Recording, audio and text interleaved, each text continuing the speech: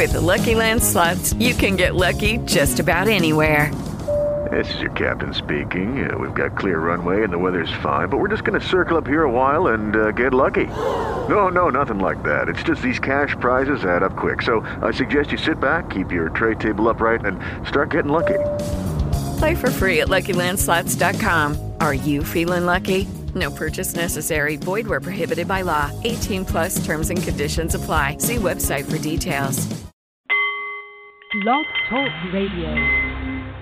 Great joy and good afternoon, my friend. The Nepalese Meditation Bowl is chiming, centering your mind and delight on the art of the CEO. The show that brings you the most fascinating and, well, really the most helpful leaders in the business community from around our terrestrial orb. I am Bart Jackson, your Hieronymus Bosch of business. And this very day, you are going to have some humanity, some common sense, and some reality put into your business decisions. Have you ever had that sinking feeling that your product, well, it's just not connecting with the clients and the great mass of folks out there? Well, the big boys over at Amazon and Ford Motors, Coca-Cola, and a score of Fortune 100s are sharing that same sinking feeling. And the individual they are turning to is Mr. Christian Masbier. Christian and his Red Associates are ripping out all the old mathematical and impersonal marketing surveys, and they're replacing them with, heaven forfend, real human contact, employing the deductive qualities of an anthropologist and a humanities major rather than all the numbers crunching statisticians' airy fantasies. And does Christian's common sense approach work? Well, come listen and learn. And whether you are a CEO of a trendy cutting-edge PR firm seeking to breed awareness on consumer items like Ron, or you're a salesman for a major retail food company trying to better understand your clients like Joe, pull up your chair a little closer and join us in this feast of wisdom, all carefully cuisined to make your career thrive and your ventures flourish. Christian, I'm so glad that you could break free and come join us today. How are you doing? I'm good. It's a cold morning, but I'm very good. Ah, yes. Well, the blessing of winter.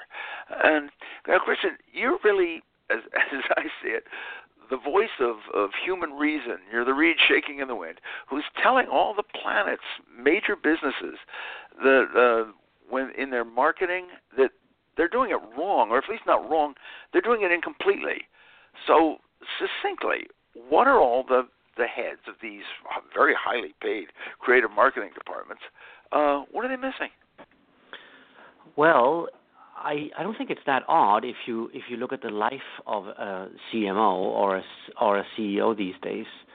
They live in glass towers far away from the people that use the products that they produce, and most of them have never. If they're a car executive, they haven't bought a car for a while, or if they are making sports shoes, they of course get their shoes for free. So it's right. been a while since they've been out in sort of the normal gray everyday life of people, and what we do is just to get that back in, get the life and the reality of people, sort of the everydayness of everything, back into the conversation, and that seems to be quite helpful, which is not surprising. It's rather obvious when you think about it, but it's sort of something we've forgotten. I think so. I think that I've heard you and some others use the term that we're victims of math destruction. That is, we're allowing marketing algorithms and consumer use algorithms to direct us, when in truth we Homo sapiens really make lousy linear study models. You can't sort of view us from nowhere. So should we abandon, do you think, all the marketing data entirely? Absolutely not. I think there's a kind of marketing data that we've created over the past 50 years because we didn't have anything better, which is the data that is based on asking people what they think about something. So do you like your beer crisp or dark? Do you like if we change the color? Do you like if we put more seats in the back, and so on? Those kind of those questionnaires and focus groups have been something we've had to do because we didn't have anything else to do. We didn't have the kind of data we have now, which is coming out of sensors and chipsets and mobile phones and so on.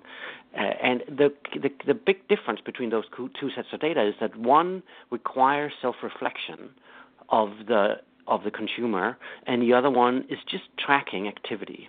And I like the latter, not the former. I think the former is a very, very imprecise way of dealing with anything. And, if you think about how do you like your car to be, or how would you like your Coca-Cola to be, you don't really know. It's just part of your daily life, and you do the things you do. It's sort of what one does. Yet when we force you to relate to it and force you to think about it, you have to come up with something, and that's what happens in surveys and focus groups, which is why they're so imprecise. What we suggest is that you combine big data analytics. So that is the analytics that comes out of whatever we click on or swipe or where we go with our phones. Combine that with the depth of understanding that humans can give when they observe each other. So what an anthropologist, a social anthropologist, or a sociologist can do is that they go out in the reality of consumers and observe for a while. Just shut up and listen and observe and try to figure out what's going on with these people and come up with hypotheses that can then be tested in big data sets. So what I'm against is the classic marketing research, and I think that is going down. It's a $20 million industry, and it'll be gone in 10 years. But there's this the new set of information, and I like that, but I don't like it on its own because it can't understand anything based on it. You need to combine it with the depth of understanding that something like anthropology gives it. So it's the combination of these two that I think will change the entire landscape of how companies understand markets. Okay. Well, now, so you've got both a broader and deeper approach to markets, and just to help us get a handle, what kind of individuals are you looking for in the Red Associates team? I mean, if I came to work for you, I was an English major, and what sort of abilities and mindsets would you want me to bring, rather that perhaps a more traditional marketing pro might not have? Right. Yeah, well, the first thing is curiosity about other people. And I think there's a surprising lack of interest in other people from marketing organizations or any sort of market research organization around. They just want to put them into some segments and figure out how big those segments are and figure out which products fits in which segments. So it's become mechanical. So what I'm looking for are people that are interested in truly understanding what's going on and that can immerse themselves in an environment without making too much trouble. So if you go and you study, say, people that have been told that they have diabetes and that are struggling with their disease, then you gotta be careful and graceful in the way you deal with that community. So that you're not skewering the data you're looking at, but also just being nice to people so that you're not messing up anything because you're getting a slice of their life by looking at it for a week or so. So it's this ability to be looking and being quiet. So it's often quiet, introverted people. It's often people with an interest rather in listening rather than talking. That are the people we look for. And we get there are lots of those out there, and they're educated primarily on the big universities in the humanities or in some of the social sciences, so not economics. Economics is generally unhelpful because they know everything before they are done studying. But the sociologists and the anthropologists seem to be still curious about what on earth is going on to us and to our world. So curiosity and this sort of sensitivity to culture are two things. And then the last thing I think is business savvy, sort of good old, can we make something here? Can we do something here? Can we intervene in a meaningful and helpful way that would also be commercially attractive? So I think what you're saying is you really don't want a big, loud-mouthed radio show host who won't shut up. But you do like someone. I'm reminded of the old story of how MIT has brought forward all its humanities courses and making many of them mandatory. And when they were asked why they did that, the president of MIT said, because too many of our graduates end up working for people from Harvard and Yale. And the English majors. Right. Correct. And it's a tragedy because it's a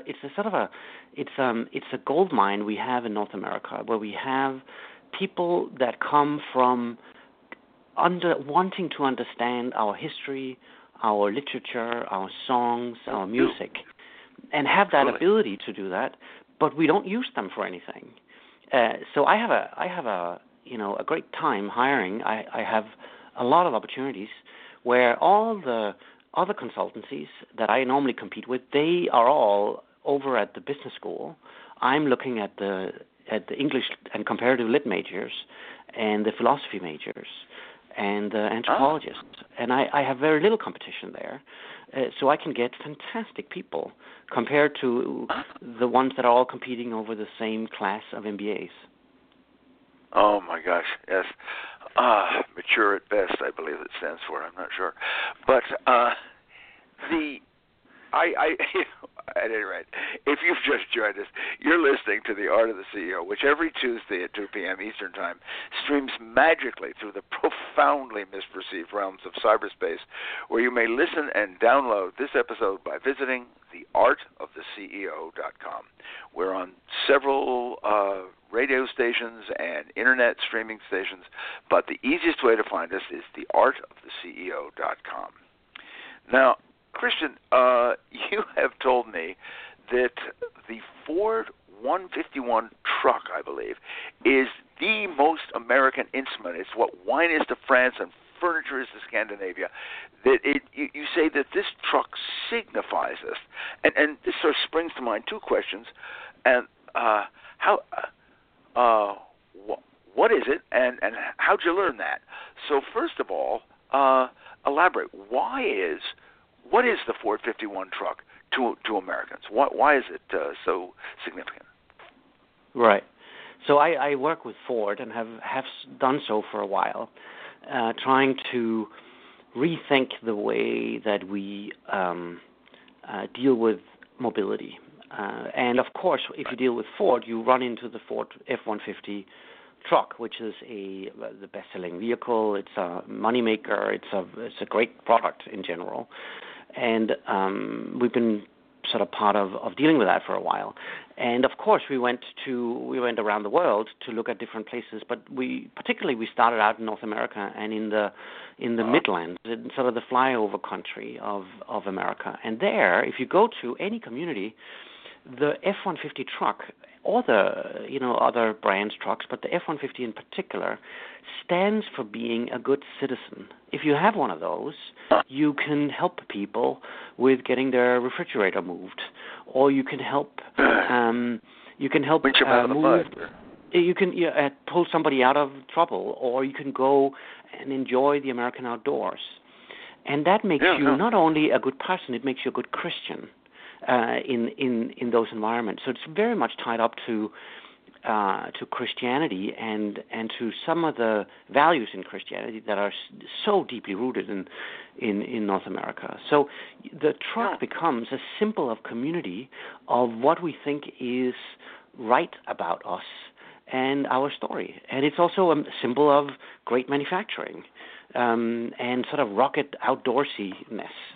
And I came to really enjoy and like that product because of the things that it symbolized for people and the kinds of things it could do for people. It's an immensely powerful product that means that's almost like a family member to the families that own one. So the second question was, how do we... Well, I was Go just going to say, so what you're saying is that I'm a rugged individual, and this truck makes me more so. But I can help you. So I'm strong in my own right, but I can help you out whenever you'd like, because I am also a good person.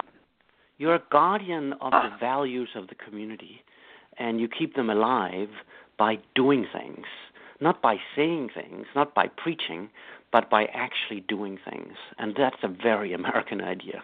So you are what you do. It is indeed. And this truck is so ingrained in that entire lifestyle and that belief system that I think it's a window into understanding North America. How did we do this? This is what I want to know. I believe absolutely everything you have just said, and what I want to know is how did Christian and Red Associates find this out? Well, we went there. We bought tickets. We recruited people. We recruited people that own trucks, people that don't own trucks, people that used to, people that were going to, and we spent a long time with them. So in some cases up to a week, where we stayed with them, we went to church with them, we had dinner with them, we went to work. We followed them and basically observed their life as it's lived on a normal basis. So we're not interested in the extraordinary. We're not interested in anything that doesn't normally happen. We're interested in how's a normal day and sort of going by, and how do you pick up your kids from softball and all those kinds of things. And we went, in this case, we went to Texas and went to Colorado, we went to North Carolina, we went to sort of all over the place. And then later on, we went to 6 countries around the world, so the outback in Australia, to Russia, to Brazil, and so on, to see how this product could be fit for other purposes or for maybe the same purposes in other places around the world where it isn't as successful as it is in North America. So we capture all that data on video, and we have people code the video so that we create basically a database of multimedia-based, both pictures and video and the field notes of the people that are out there, and we can start looking for patterns in the behavior of people and see why are they doing this, and I suppose they do it for these reasons. Do they do the same things in other places, and so on? So basically, quite empirically and quite sort of systematically and organized, go through the life of these people to figure out how can we make the product better. What should we change? What should we take out? Are there services in and around the vehicle we could make? How about owners of fleets? Should we make different features for them? There are new technologies available like electrification and so on, and digital technologies. How would technologies like that fit into the life? Instead of just making them, because we can, then figure out how would they fit into the life of people. Exactly. Well, you've done something, Christian, it seems to me, as if that you have created, you have deduced a picture of individuals, and put them together. You have resisted the idea to lump nugget them numerically into all those who want to wench on the front car are this percent. But you have created a picture, and thus it's much more easy to translate. You've created a vision as a good person, as a good English major analyzing Hamlet might do, and you therefore come up with a solution and a product which is also another vision and picture, and it's easier to do when you've got that original picture. Am I right? Exactly. So a historian that looked at what happened during D-Day would also look at pictures of the notes of the people, of the news that came out during the day, in order to piece together what was it like to be on those boats, what was it like to hit the sand, and how did those days sort of unfold, and what was it like to be them. So you and what is it like to be in a Ford 150 truck? Exactly. So you piece together a picture of what it's like to be someone else that is not the CEO of the Ford Motor Company. And he needs to understand that when he makes calls on, multi-billion-dollar investments in the next Ford 150. So it's sort of a way of piecing together life as it's lived and capture how we might help. It sounds like an immensely challenging and, frankly, Scarlett, an awful lot of fun. Christian, you've written 2 books, Sense Making and Moment of Clarity, and it seems to me as if you've got a bit of a tough sell. These books are sort of the Ebenezer's, the hallmark of your work and your products. And I guess you're telling people that they're really hitting quite wide of the mark. And so how have the books been received? So they have both been published all around the world in 15-plus languages, and they've sold very well. But mostly they've spread the language to 2 groups. They've spread the language to executives that now have a new tool to deal with uncertainty and deal with, what's going on in my market kind of questions. And secondly, it spread the message to liberal arts majors and people that are interested in literature or people in general, and say there is actually a career for you, that it might not be becoming a tenured professor, because we can't all be tenured professors. Some of us will have to deal with making things out in the world, and whether that is in healthcare or in automotive or in consumables. We can take them forward. Well, now, just quickly, how can those of us who are smart and sharp get a copy of these books? Well, the Amazon platform is probably the easiest way, but it's been distributed to all major bookstores and all major independent bookstores, and it also exists digitally. So it would be surprising if somebody couldn't get their hands on one. Okay, I could get it digitally. I could probably also get it audio. Absolutely, yeah. It's on all platforms. Okay, I thank you very much, and so with this delightful sort of noshing at today's Feast of Wisdom, I think after everything Christian's given us, it's time to take a brief survey and allow me to proffer you a few utensils for today's feast. And the first utensil, as I always do, please allow me to remind each of you hearing my voice that the good Lord has gifted you with the title and privileges of Chief Executive Officer of yourself. And since that's really the most important position you'll ever hold in your career, allow me to ask, will this be the day that you push yourself to some utmost limit? Take one task and venture and just give it your absolute mind and gut-wrenching all? Or will you seek the enriched life through the very sensible shackles of moderation? The choice, my friend, is truly yours. And as a second utensil, I hear you yearning to steep your lips into a little laughter. So let's take a scriptural recitation from the 101 Best Business Quips book. I am pulling it out here. And, okay, here's one that's appropriate. It's number 15. Our Chief Marketing Officer wants our new product to sell for a dime. Our CFO wants a profit of $1, and our CEO wants it produced yesterday. What this firm needs is a Chief Reality Officer. And as an afterthought, each of us holds our own personal ideal visions, and they're based on our narrow corporate perspective.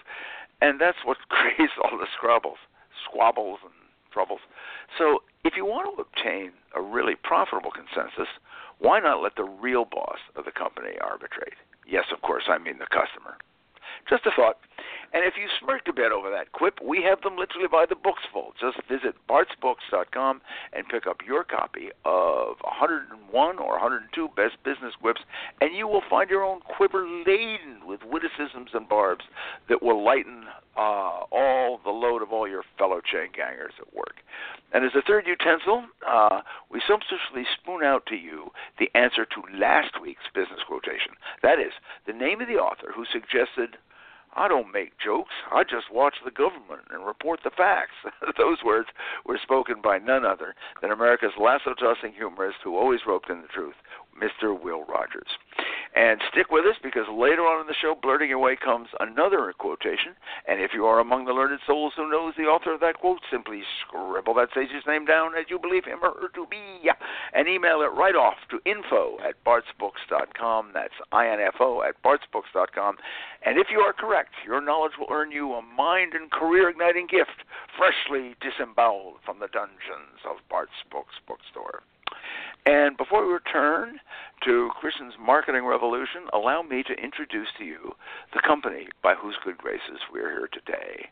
And that beneficial firm is one of our cohorts in Curation of Business Knowledge, CEO Report.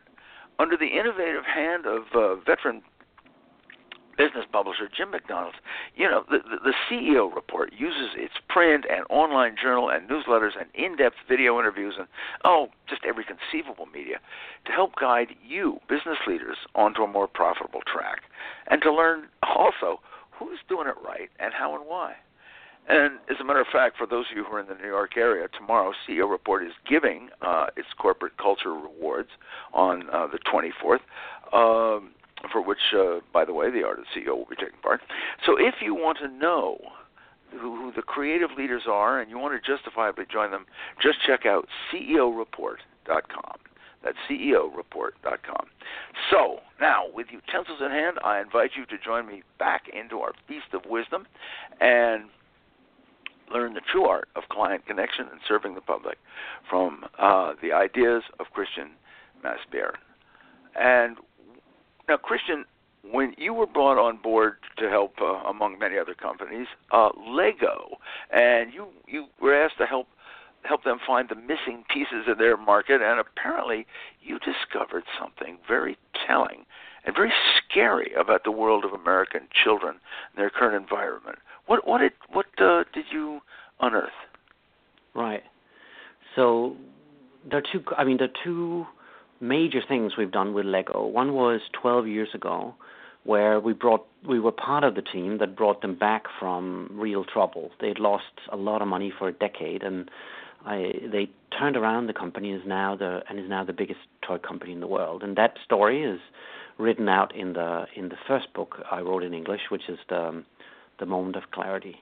But lately, of course, more things have happened to the toy market and the toy industry, and particularly around digital technology. So if you looked at a normal restaurant in a normal town in North America 10 years ago, you wouldn't have children sitting looking down at phones all the time.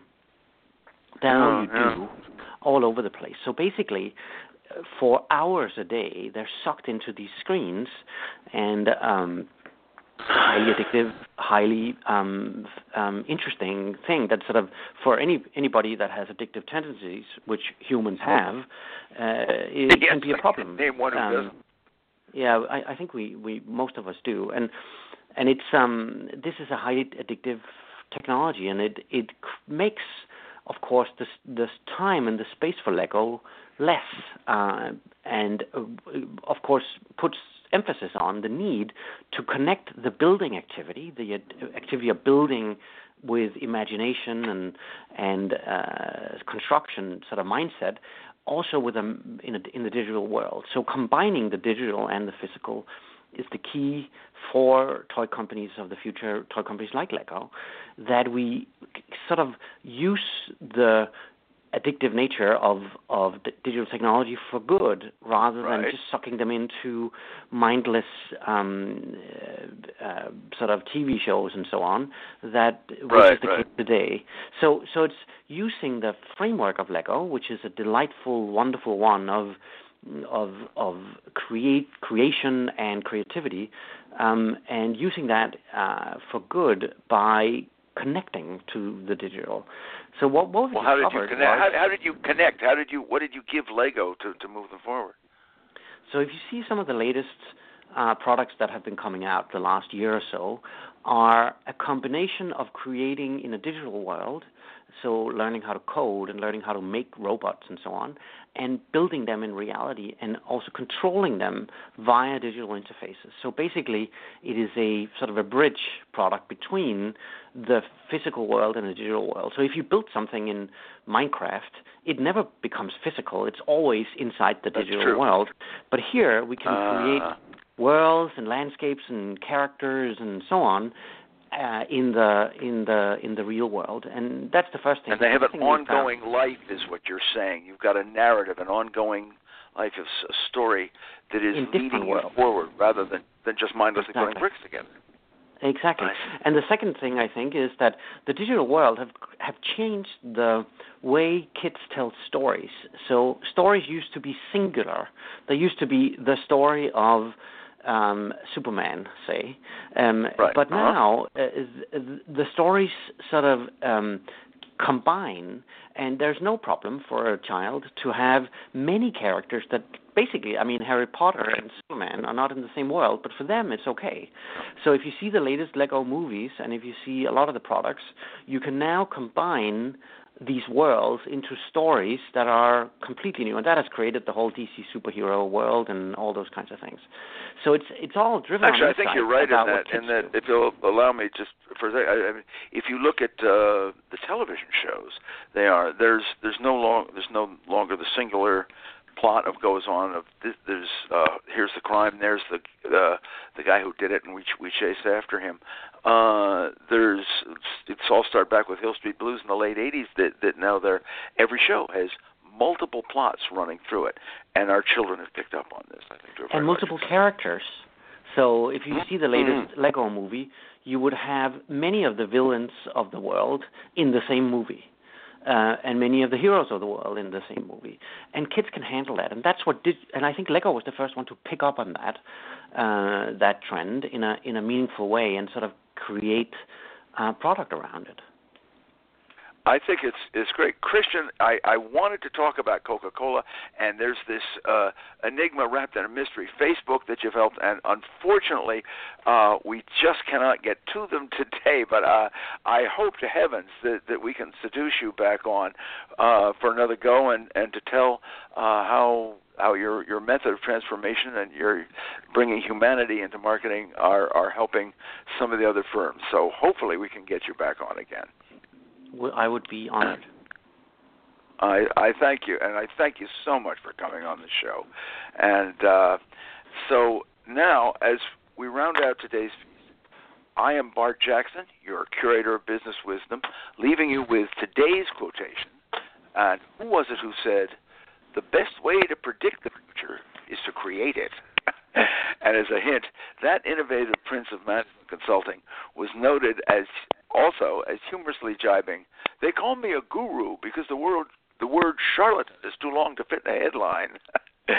And so remember now, if you know the author of this quote, just scribble that sage's name down as you believe him or her to be and send it right off to info@bartsbooks.com for an absolutely life-changing gift from the dungeons of Bart's Books bookstore. And be sure to tune in next week to seize the opportunity to learn about protecting the power of your brain. We've got super attorney Randy Freeberg, who helps CEOs and celebrities and everybody get legally safeguard their most prized and precious gold, their intellectual property, as is yours. And as a parting shot, in the words of my wife's husband, today's carefully appointed executive believes that appearances mean everything, and therefore spends hours and thousands dressing to give the impression that they mean nothing at all. And to you gleefully sharing our feast, I hope you've enjoyed The Art of the CEO as much as Christian and I have enjoyed bringing it to you. And remember, you may hear this show and all our other shows by visiting theartoftheceo.com. And finally, to you, who have honored us with your time, may I say, as always, it has been a privilege, and I thank you.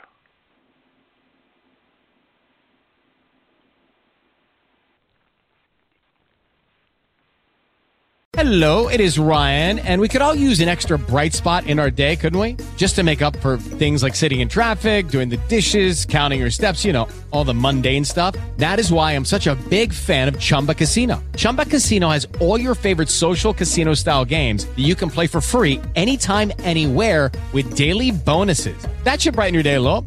Actually, a lot. So sign up now at ChumbaCasino.com. That's ChumbaCasino.com. No purchase necessary. VGW Group. Void where prohibited by law. See terms and conditions. 18+.